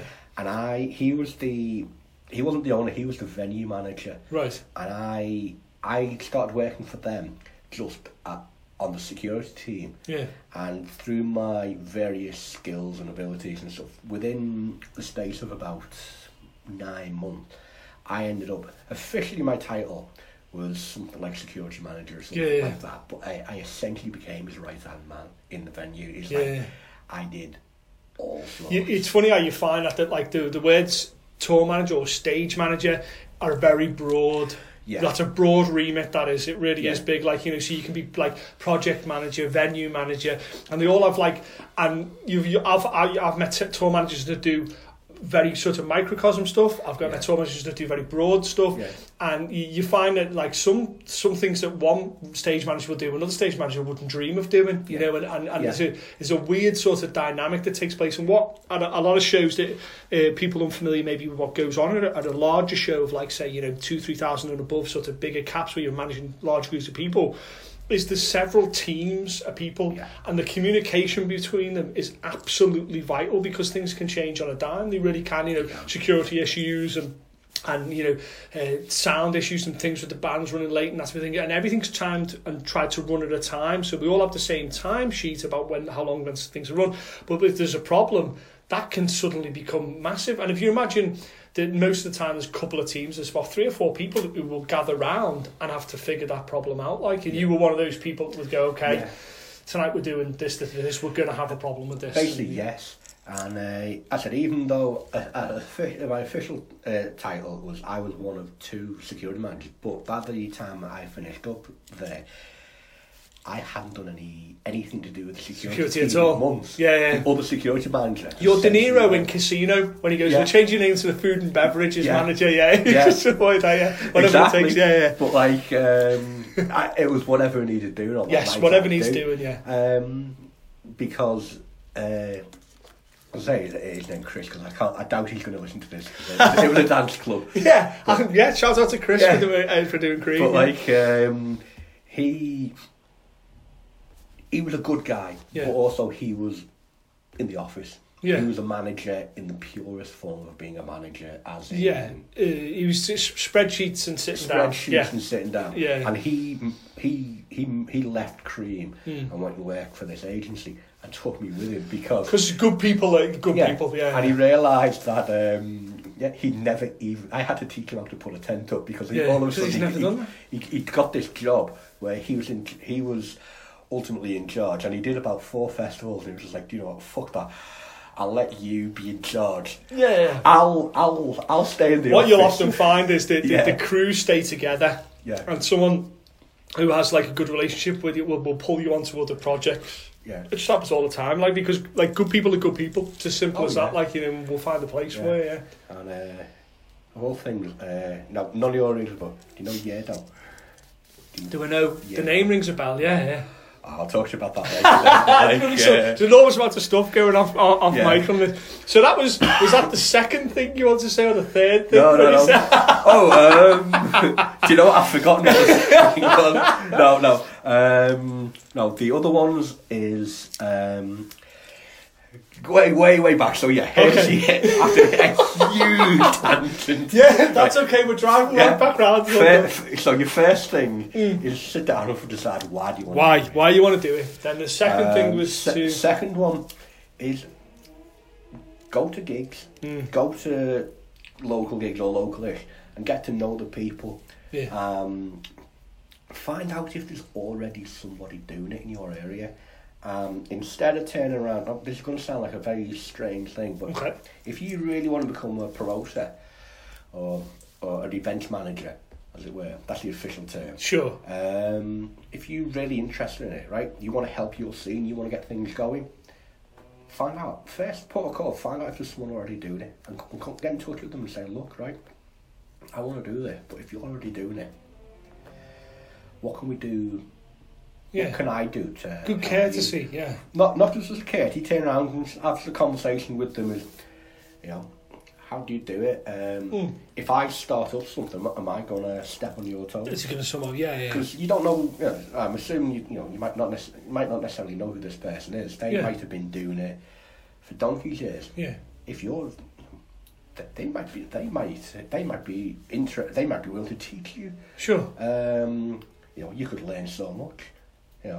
They could be turn around and, or would you be happy with yourself? You want to start something, but it's possible for you to turn around and say if there is someone in your area, to say to them, how about I work with you? Yeah. Not necessarily work for you, because if you're happy to do that, do that. But again, that's why the first question was, why do you want to do it? Yeah. Starting up might not be it's maybe a leap too far. It might be a leap too far. Smaller step is to go, okay, so say someone's listening now and they are from Liverpool and they'll go, okay, I've listened to what Andy says, I'm going to come to him and say, listen, I support the scene, I want to actually actively get out and do that. What do you need someone to do? What would they be doing? Is it a case of... If someone did that, it's general, it's stuff like, I said, I've got a small team myself. Yeah. I've got a guy, I started off, going back to Sal, I was head door guy. I'm a big intimidator. You saved your apprenticeship almost? I didn't do my apprenticeship. No, I ran head door. It doesn't sound like a big thing, but It is. Yeah. And I've got a guy who runs my door. I've got a photographer who does my photography. You have a sound guy that you regularly use. And I've got a guy who does me posters and stuff like that. And I used to have a girl who, admittedly, she's from Poland. She's moved back to Poland. Sure. And what she used to do is she did the hospitality. Yeah. Especially when I was dealing with bigger bands. Because I've had Exeter's play for me and things. Yeah. There's an expectation from the rider of at least a fair amount of hospitality. But what Andy means when he says hospitality as well for the uninitiated is it's not just a case of the band turns up and goes into a room and sits there until they come out the show, then come out the show, do the show, and then go back on the bus or back in the hotel room.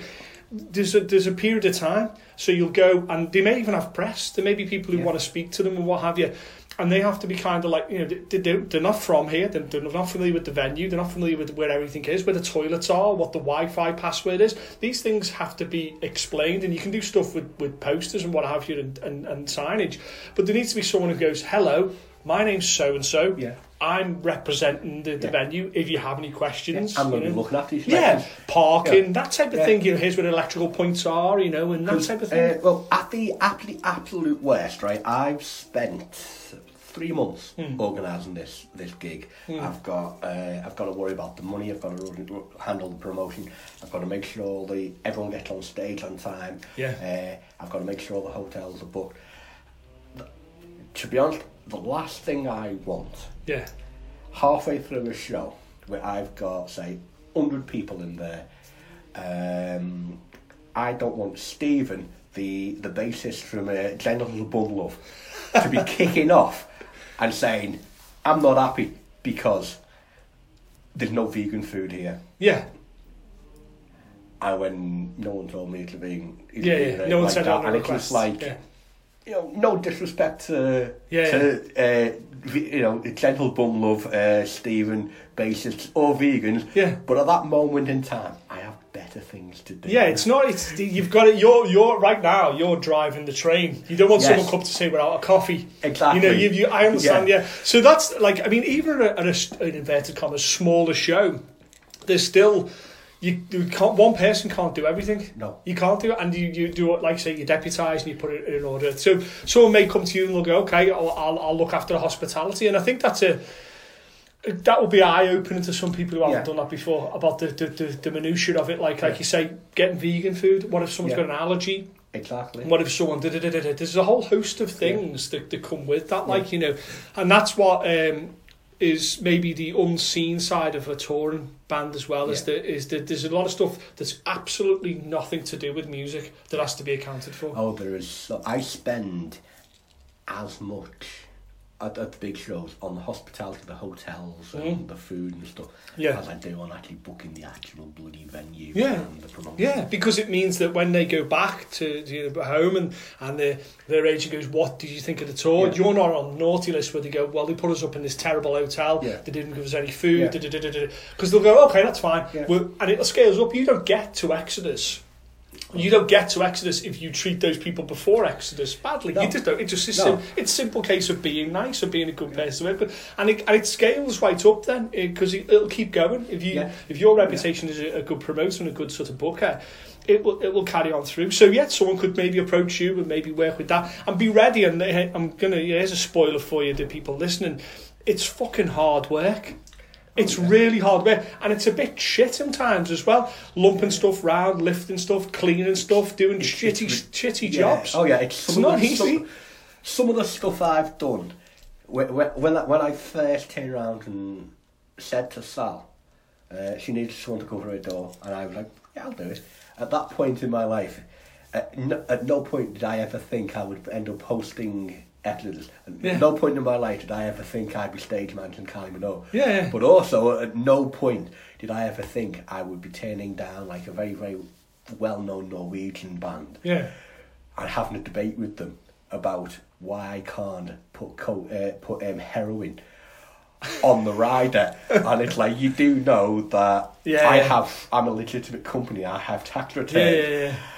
and I'm not going to put purchasing heroin for bands on my tax return. Because the sad truth, guys and girls listening there, is that that is a part. Unfortunately, there's still an older school mentality of that as well. That is an expectation. It's crazy. So, are we up to 3 or 4? I think there's 4 things you wanted to do. It was 4. Yeah. Okay, so that was the last thing, or are we up to? No, that was only number 2. I want to make sure we get everything. We want to make sure we get everything in. So we're on 3 now. To you, when I'm good. I'm good. We're going to talk. We're going to talk until they get it done. Yeah. Until we get this done. So we're on to 3. Yeah. Okay. So so. Why you want to do it? Yeah, why do you want to do it? And then go to gigs and find out what's in your scene, but also while you're at it, find out not just what's in the scene, get to know the people, and find out if you're needed. Sure. It sounds harsh to say, but it's an honesty thing. It's like, an honest thing. Is there an actual need for this? Yeah, and the thing is, I actually said if you find somebody like me, say, who is doing something, come and speak to them. Yeah. But if there isn't, what do you do then? Okay. You're up to stage 3. Start small. What's small? So how many people? What size venue? Ideal for starting out, I'd say the ideal size venue is 80 to 100. Yeah, no more. I'd say 100's maybe the line for the first one. For your first 5, unless you hit upon some kind of winning formula there, golden formula. Yeah. Call it first 5. Okay. And then what you do is don't turn around and say, right, I'm going to book a gig a month from now. Right. Give yourself a good 6 months. See, now most people will immediately go, what? 6 months to plan a show for 100 people? But the reality is, for example, if someone like a huge arena touring act like Metallica or someone like that, they will almost be a year ahead, maybe sometimes even about 18 more. Months. Yeah, even more ahead. Yeah. Because the semantics of doing it, so it actually seems pretty reasonable. You've got enough time to do the promotion, you've got enough time to do the semantics of actually physically doing it. I won't take a show on normally with less than 3 months lead time. Yeah, because that's what it is, the term is lead time. Yeah, what they mean is to basically the length of time from you announcing the show's happening to it actually happening, and that means that within that time you have to book everything. That's why it's a book. You have to book everything, all the kind of things you have to get organised. It includes dealing with problems and people, changing their minds and things and cancellations and that type of thing. It also gives people time to plan. So if you go, I'm going to put a gig on next week, you're not going to get that many people turning up because you have to get the word out to people, even with social media. You still have to get the word. I'm lucky that I've done this long enough, and I've got a decent enough reputation that I can go start to finish. I can book a show. I think the quickest I've ever booked a show is in 45 minutes. Wow. And that's everything from I get to be first. Say someone contacts me and says, right, this band want to play. Contact me venue. Always first. Venue first, naturally, yeah. Always first point of call, right? If you get a show, you find a band you want to put on, or your headliner. They are your headliner. They're the top of the poster. They're the one who's going to bring your people in theory. The minute you speak to them, second place is find your venue. You find out what date the gig's going to be on. Yeah. Ask your venue if they're available. Now, if you've not done this before, find out how much. Yeah. Now, bear in mind as well, if you're starting up, a lot of venues will be quite cagey. Yeah, it's a relationship thing again. You have to kind of go. They have to trust that you're not going to leave the venue trashed, and that takes time to build. You have to regularly do that. Don't be surprised if at first the venue costs more than you expect, or they even ask you to put a deposit, or that you'll even pay the whole fee. It's like a hotel room. It's the same. Like a hotel room. Same room. Because they don't know who you are. Yeah. Now I can literally shout at venues now. Yeah, but that's not an arrogance thing. That's earned. Like we said, that you've earned the right to be able to go. No, hold on. Let's negotiate that because that's too high. Exactly. Because you've got room. Because you're like, listen, I've done plenty of gigs there. And I've always done well by it. Yeah. Okay. And I'm not saying this is an arrogance thing. It's an earned thing. I know what the score is. I've done it enough. Yeah. But I said, and then once you've got your venue, you confirmed with your band, then you need to start doing. I said then you find your support. Yeah. That's why I said give yourself 6 months, because if you're new, you've got to say from the day you decide I'm going to do this. Yeah. Your first month, 6 weeks, 2 months, say you're going to be finding your venue, finding your headliner, finding who to put on with them, figuring out, you set yourself up your social media. Yeah, yeah. You make yourself a Facebook page. Yeah, your prominence in the brand. Yeah. Build a website. Design a logo. Yeah. Already, I mean, this is why it's 6 months. Yeah. Already, we've got a checklist as long as you want before we've even delved deeper. This is before we put a date. Yeah. This is the setup to do that. Yeah. You'll spend your first month literally just talking to people. Yeah. About your ideas. Yeah.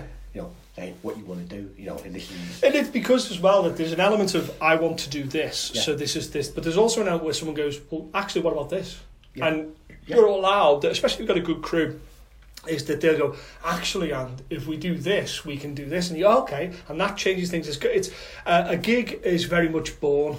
Yes. It's very much a mutual thing with many fathers. Conceived, it's grown, and then then it shows the birth. Yeah, it's very much kind of so you obviously then have this cachet of kind of people you crew. You spoke about the 4 or 5 people you have with you. You've got the connection with several venues. You also have a little group of bands then that you will go to. So say for example, let's say we talked about ecstasy. Well, say you get ecstasy again. Yeah. And then you must have in your mind already, while you're having the conversation with exes to agents about getting them at the show, you'll already go, I know who's going to work with this. Yeah. So the question begs then, how does someone, if they were on the scene, how do they get on that list where they're considered to be a support for a larger band? See, the way I do it is I get people to...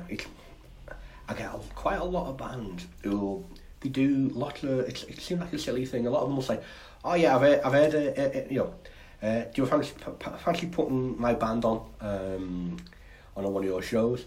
And I have to shoot back to them and say like, oh, "Who are your band? Yeah, no, give me something to listen to," because I get lots of what they call press kits. Yeah. It's got like the history of the band and like lots of quotes from the press. Yeah. It's like we've done this, we've played here. They call it these are called EPKs or electronic press kits. So basically, it's a kind of a quick sort of dummies guide to that particular band. Yeah. They'll have a selection of photos, a little bio, it'll have like a little history thing, maybe some dates they played, a couple of write-ups, reviews, and maybe some snippets of music. And they basically that gets fired out as your first. Unfortunately, unfortunately, if you are, if you're in the media, they're great. They give you a bit of history of the band. If you're a promoter or booking agent, they don't do anything because they very, very rarely actually tell you anything useful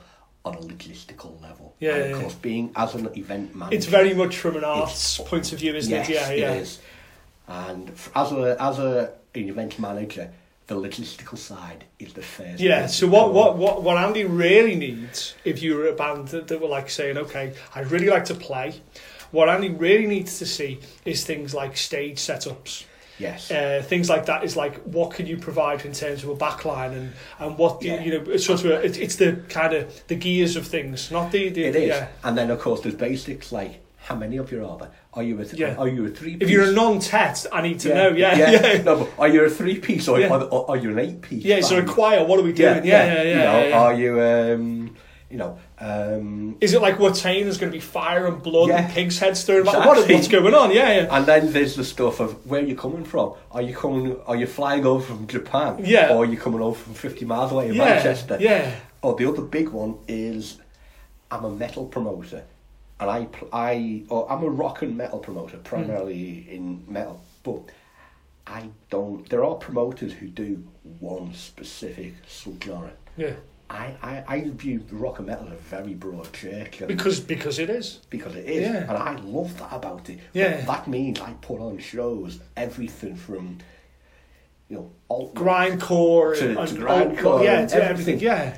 So I kind of need, it's good to send. I quite often bands they do. There's two sins here. In the initial message, you can send me a link. Yeah. But first, in your introduction, tell me what you play. Yeah. And I don't mean I'm the guitarist. I mean we are a classic rock band. We are a death metal band. Yeah. Because I tend to have lists and things. I can get your email, and I can make a note of your name on a list of, say, classic rock. That you almost need a quick soundbite so you can identify. So you're like, we're a dark wave band from St Helens. We're a 6-piece band that regularly play shows in around this area. Yes. And that's pretty much that's what your header would say for that particular band. And then it's pigeonholed, but we have to because you have to go, okay, so if I'm bringing in a band that's like this, okay, what am I looking for? Okay, so they're more kind of... I actually have databases myself. Yeah. And that's what I do. Is if you send me an email with all this info, and then there's a link. I'm not going to listen to that. There we go. So is everybody listening here about how this things work? Because often I'll be doing stuff like as I've spoke about the motorbike accident. At the moment, I'm having the bus everywhere. I'll be reading my emails on the bus to work. Yeah, not listening to this. Craziness that you put on there. So how does let's turn this almost the other way around. What gets me not on that list? So first of all, in terms of how they approach you, but then in second of all, what I do at a show. What am I getting taken off? What am I getting blacklisted? I was about to say the biggest sin that really upsets me is actually, funny enough, is that link. I've just said I'm not going to listen to it. Yeah. But what I do is I will make a note of your name, where you're from, and what kind of stuff you play, and I have a list. And then next time I say to myself, do you know what? I fancy doing a brutal death metal gig. Who do I know who I can put on it? Yeah. And what I'll do, I always like to do, say, you can't use the same people over and over again, but you get people you enjoy working with. So, right, I don't know, I'll put Unfathomable Ruination. Okay. Cracking London band. Bit of a plug there, but you know that I'm all about the plugs. Right. I'll see what they're doing. They fancy coming up. I'll speak to them. Right, work out a date. There you go. Right, got a date. Now, let's see. Who do I know will be good with them? Yeah. I'll find someone, I don't know, Scoratora from Glasgow. Sure. Great. So I've got someone from both ends of the country. There you go. That ticks that box. Yeah. See that. But I like to have 4 slots on my shows. Okay. What am I going to do with the other 2? I'll find a local band. What do I do with the 4th one? I won't work with somebody I've never worked with before. Oh, so the 4th spot is the okay, I'll take a chance normally, with. That's my entry. entry. My chance there. Yeah. So what do I do? Open up my spreadsheet. Okay, let's look click the button to find myself the brutal death metal. Yeah. All right. Half the time, even though they're on the name, I don't recognise half the names. Right. And I'll just be a case of, all right, I'll have a look. Just give someone a chance there. Give someone a chance, and I'll start clicking on, because I've copied and pasted them links into my spreadsheet. Yeah. I'll start clicking on them. Oh, sure. And I'll have what I do before I do this, I will actually go and even though I've known Unfathomable Ruination for about 10 years, and I've had them play for me about 4 times, and I've got all their albums. Yeah. I will open up YouTube and I will give them a listen, and then I'll listen to the bands on the list. Ah, I see. Because does it make sense? What work together. I think it's nice as well that you put that. It's like who's nice to work with is in there, and I cannot stress this enough to somebody who's maybe new to the scene or someone who's just starting out trying to be in a band. I cannot stress how important that is to not be a dickhead, to not be a fool, and not be a pain in the arse. It is almost more important than the music you play. Almost more important. Well, that's true, because at the end of the day, I've said, look, if you've listened to this far and you haven't picked it up yet, I don't do this for money. I do it for fun. Because, and who wants to mess with that fun? I'm not having fun if I'm having to deal with Stephen, the bassist, who's kicking off because I haven't got vegan food. So So all I want to do is have fun and make sure everybody else. So that's how you get taken off that list. Not fun and not a good guy to work with. So we're on 3. What's 4? Right, 4 is money. Okay. It's a chill comes across the room because no one likes to talk about money, but the sad truth of it is, it's part of being professional and being good to work with, is putting that up front so everybody understands what's going on. Especially if you're building up from nothing. This is more important than for me. Yeah. You need to make sure, you need to turn around and say, right, this is how much the band want, this is how much the venue's costing, this is how much we sound guy or whatever. Yeah. If you're starting out, you're not going to have a crew. You might have a couple of mates who can do stuff. But if you want to start something proper, you've got to start looking towards developing an actual, at least reasonably professional level crew. Yeah. You need to do things for these people. You need to pay them all. Funny enough, that's why I was saying, all the way back in point 2, if you've got a local fella who's already doing it, could be a lady, but it's normally fellas do. Ladies don't look good with beards. And that's a requirement for metal gigs, but you know. Anyway, that's why I said go and speak to him. Yeah. Because odds on he's looking for people, reliable people, yeah, who are enthused yeah, and wanna. Yeah. Even if you don't know anything, he'll be able to teach you, tell you what to do. You'll learn on the job, but yeah, it's developing that. Yeah. And a willingness to be told, yeah, you're doing it wrong, yeah, here's what you need to do. And accepting yeah, that the reason that someone's telling you that is to make you better at the job. Yeah. You know, because not to be hung up we're on not we're not talking about some great big multinational corporation where your boss is an arsehole. There's no HR yeah, department. No. Yeah. This is literally, it's a bunch of people who all want the same thing. Yeah. It's nothing to do with money. Yeah. But even though we're talking about money, the money isn't to develop your team. Odds on most of your team will not take money, and they never will. Yeah. But things like the things you've got to pay for, like your riders.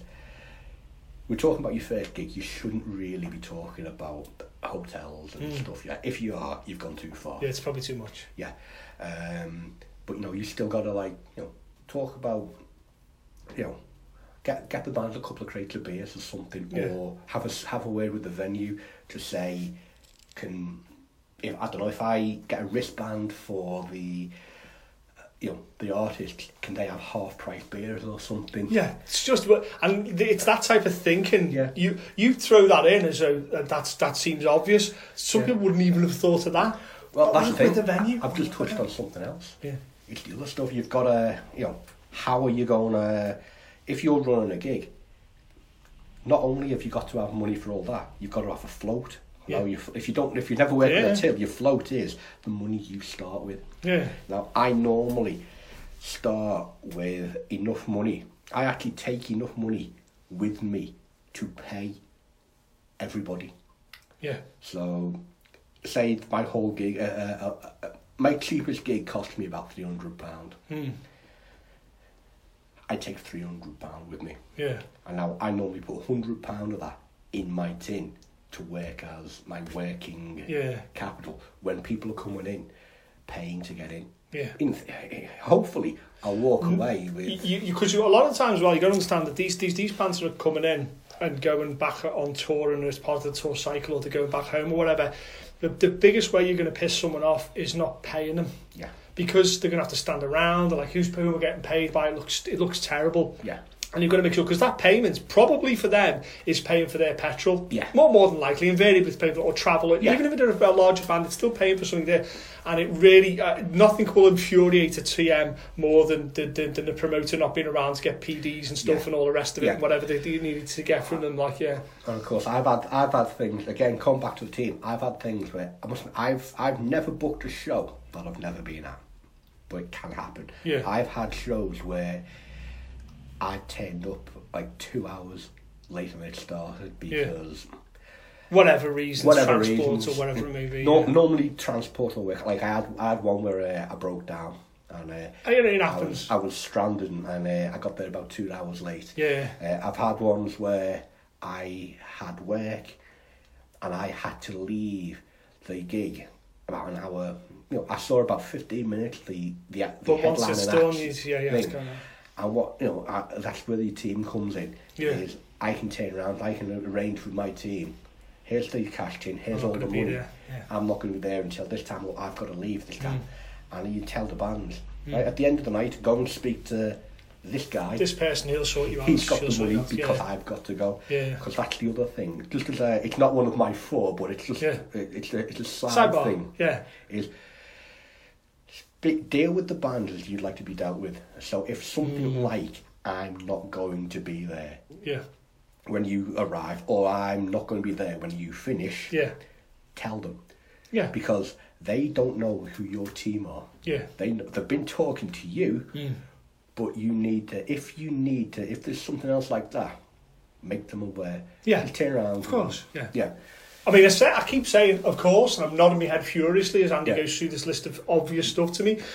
But it's not obvious to some people, and that's why we're kind of doing this. That's the thing, is it wasn't obvious to me because there's a list of 500 things you've got to do. On your first time out, you're not going to do. Hell, I've been doing this for a decade.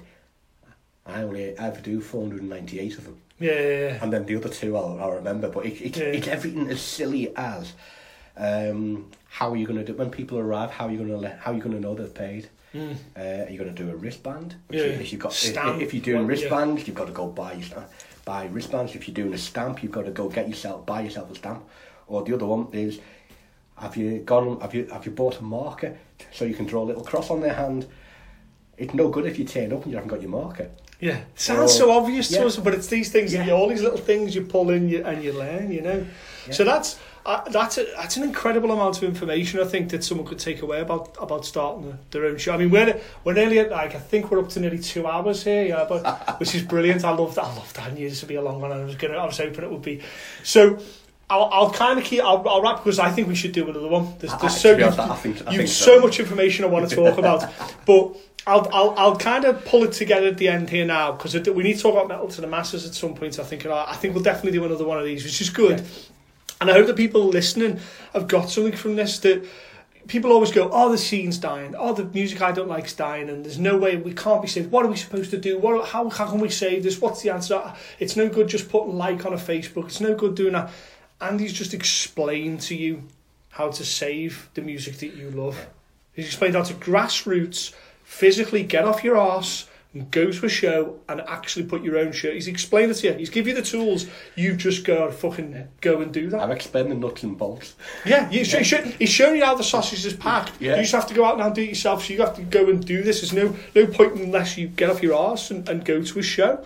In real life, I'm going to Andy's next show, not because Andy's running it, and it'll be a good show because Andy's running it, but I'm going because I want to see it. I'm going because I want to hear. I want to see a new band. I want to see something I haven't heard before.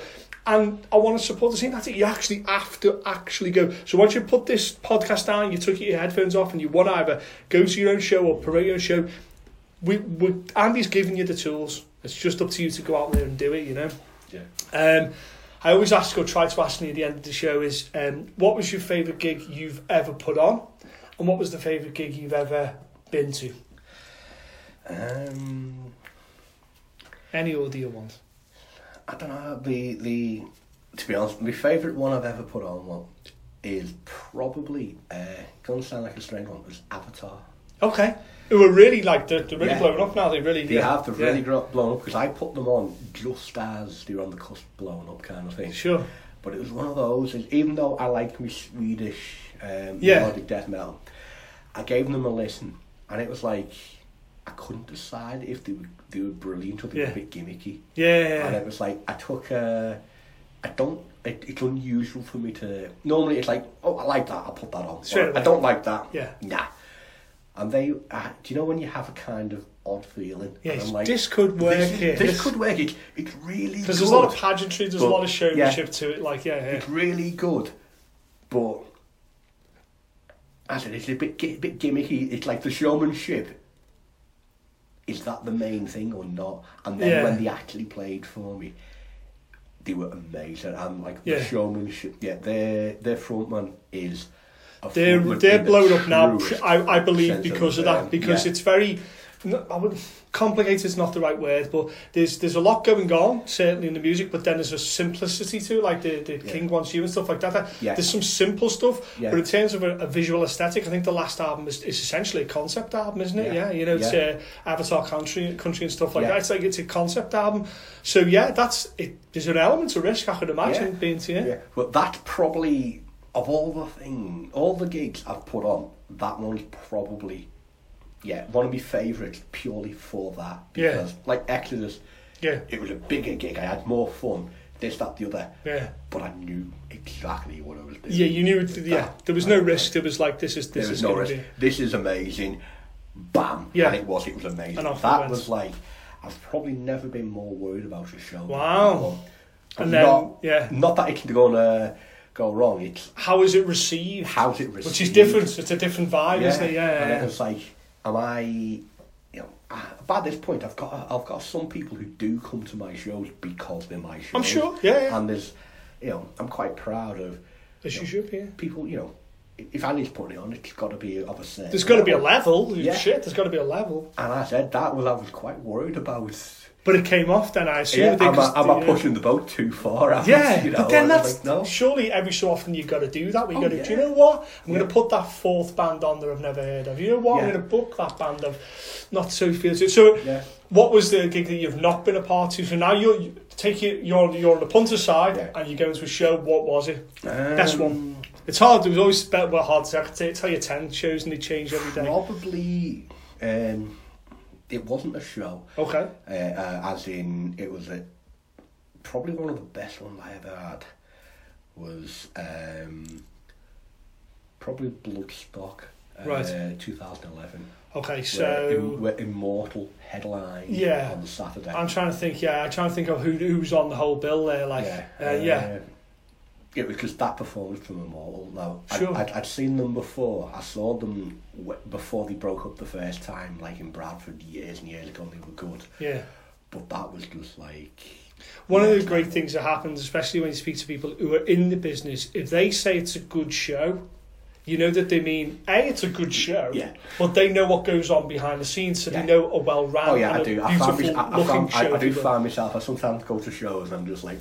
Can make you critical. Yeah. When he's put those monitors in the wrong place. And it's that. You get that. You can kind of sometimes be critical about that. Like, because it's just, you've seen it. So it means more when you say, I saw them. That speaks volumes for, the Bloodstock Festival itself, which we know is fantastically run. And the band itself, it means more because it takes you out of where are they putting stuff and now you're just enjoying the music and we go full circle like. What I'm going to say is one of the bands I'm proudest of putting on is Neos Calavoris. Okay. Because, they've blown up a fair bit. Yeah, they're starting to get a lot of traction. Of all things, I can't remember what I was listening to. I was listening to them on... I was listening to something on YouTube. Yeah. And I've got this thing. I don't use Spotify or anything. I use YouTube. Find the rabbit holes on YouTube and follow them. Suggested listening. I'm just, almost exclusively. It's just I was in uni at the time because I went and I've been as a promoter for years. Sure. I had this bright idea of going to uni and doing event management. Sure, yeah. Which was a fucking waste of time. That's interesting in itself, I knew more about a lot of the stuff than the person trying to teach me. It's not a very, it was tough academical qualification. Yeah.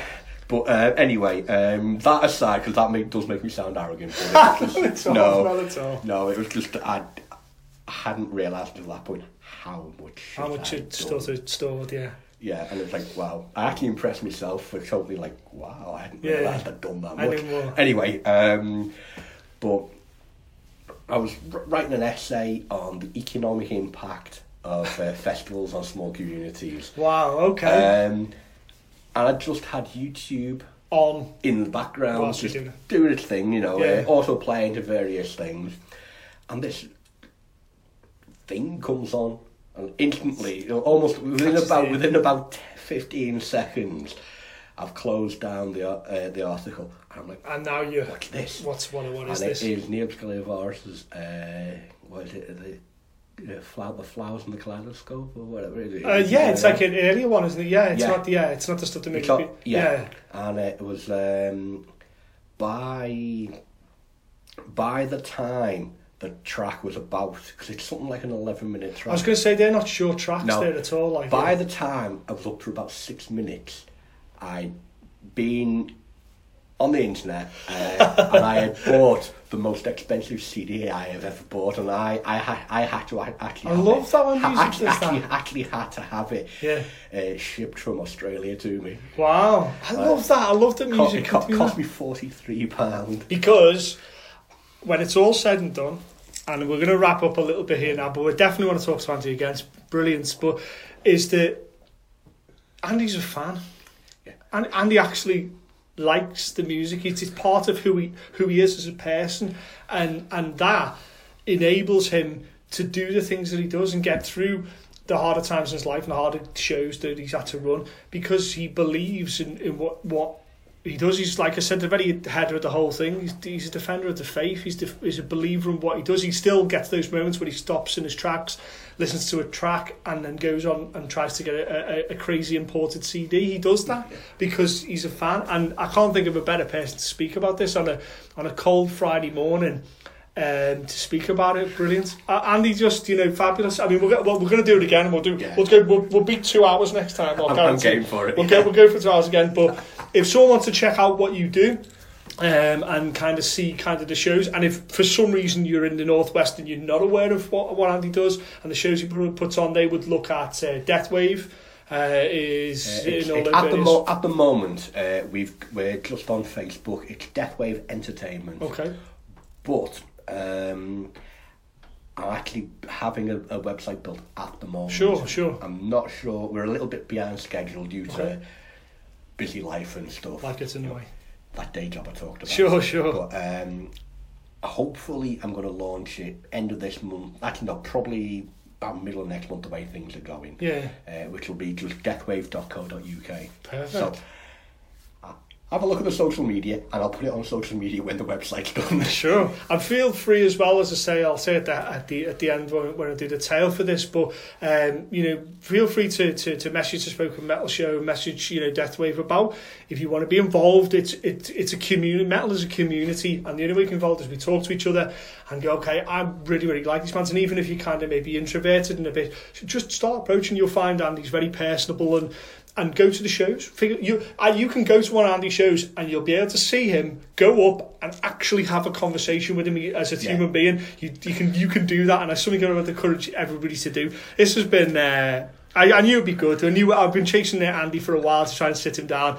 We've got a whole thing. I haven't really talked about Metal to the Masses as much as we're done. I reckon we can probably do 2 hours just on Elton John stuff. We can do that. We need to do that. But no. The Cali stuff. That's at least 3 hours. But, Andy, thanks very much. Thanks for doing this. And most certainly do this again. Brilliant. So that was Andy there talking about metal and the metal community and the live scene and bands trying to get out and play more shows and venues and all that type of thing, and some really great information. I think you'll agree about kind of how to do that, how to get out there and change your environments and change I don't see enough bands on around by me. Well, go and put them on yourself. Wherever you may be, wherever you are in the world, there's a possibility to do that, and hopefully we'll give you some sort of footsteps you can follow to kind of get that, some steps to get to make that happen. As always, Andy's got his own shows on as well, so if you are based in and around the Northwest, I suggest you check them out too. I'm going to try and get some more interviews up a lot quicker as we've been getting to people. I've been solving a lot of problems that have stopped me doing that. Also, one of the minutes one being Skype ones. I wanted the Skype ones to sound a little bit better, so I'm kind of working within that to try and get those better. But as always, please like, comment, share, subscribe on any social media you listen to this on. Please get in touch with me. Anybody you think I need to be speaking to. The comments I've had so far are really excellent. I've been able to get to speak to people I didn't really consider or thought I may be able to speak to because of messages that people have left with me, which is ace. People have been sharing it as well, and it's nice to get a bit of a community. around the Spoken Metal Show to understand exactly where it is. Been speaking to some comedians, as I say, for the Spoken Metal Show Live, and there's some fantastic music and metal-based comedians out there that have really enjoyed talking with. Give me a lot of great advice, which is just going to mean when we do the live show, it's going to be really enjoyable, I think. So, as always, please, on all the social medias you like to go on, share it with someone else, see what they think. They might like it, they might amuse them for the 20 minutes, an hour, whatever it may be, they listen to the podcast, and try and let's get the word out there about the Spoken Metal Show. Thanks for listening, everybody. See you later.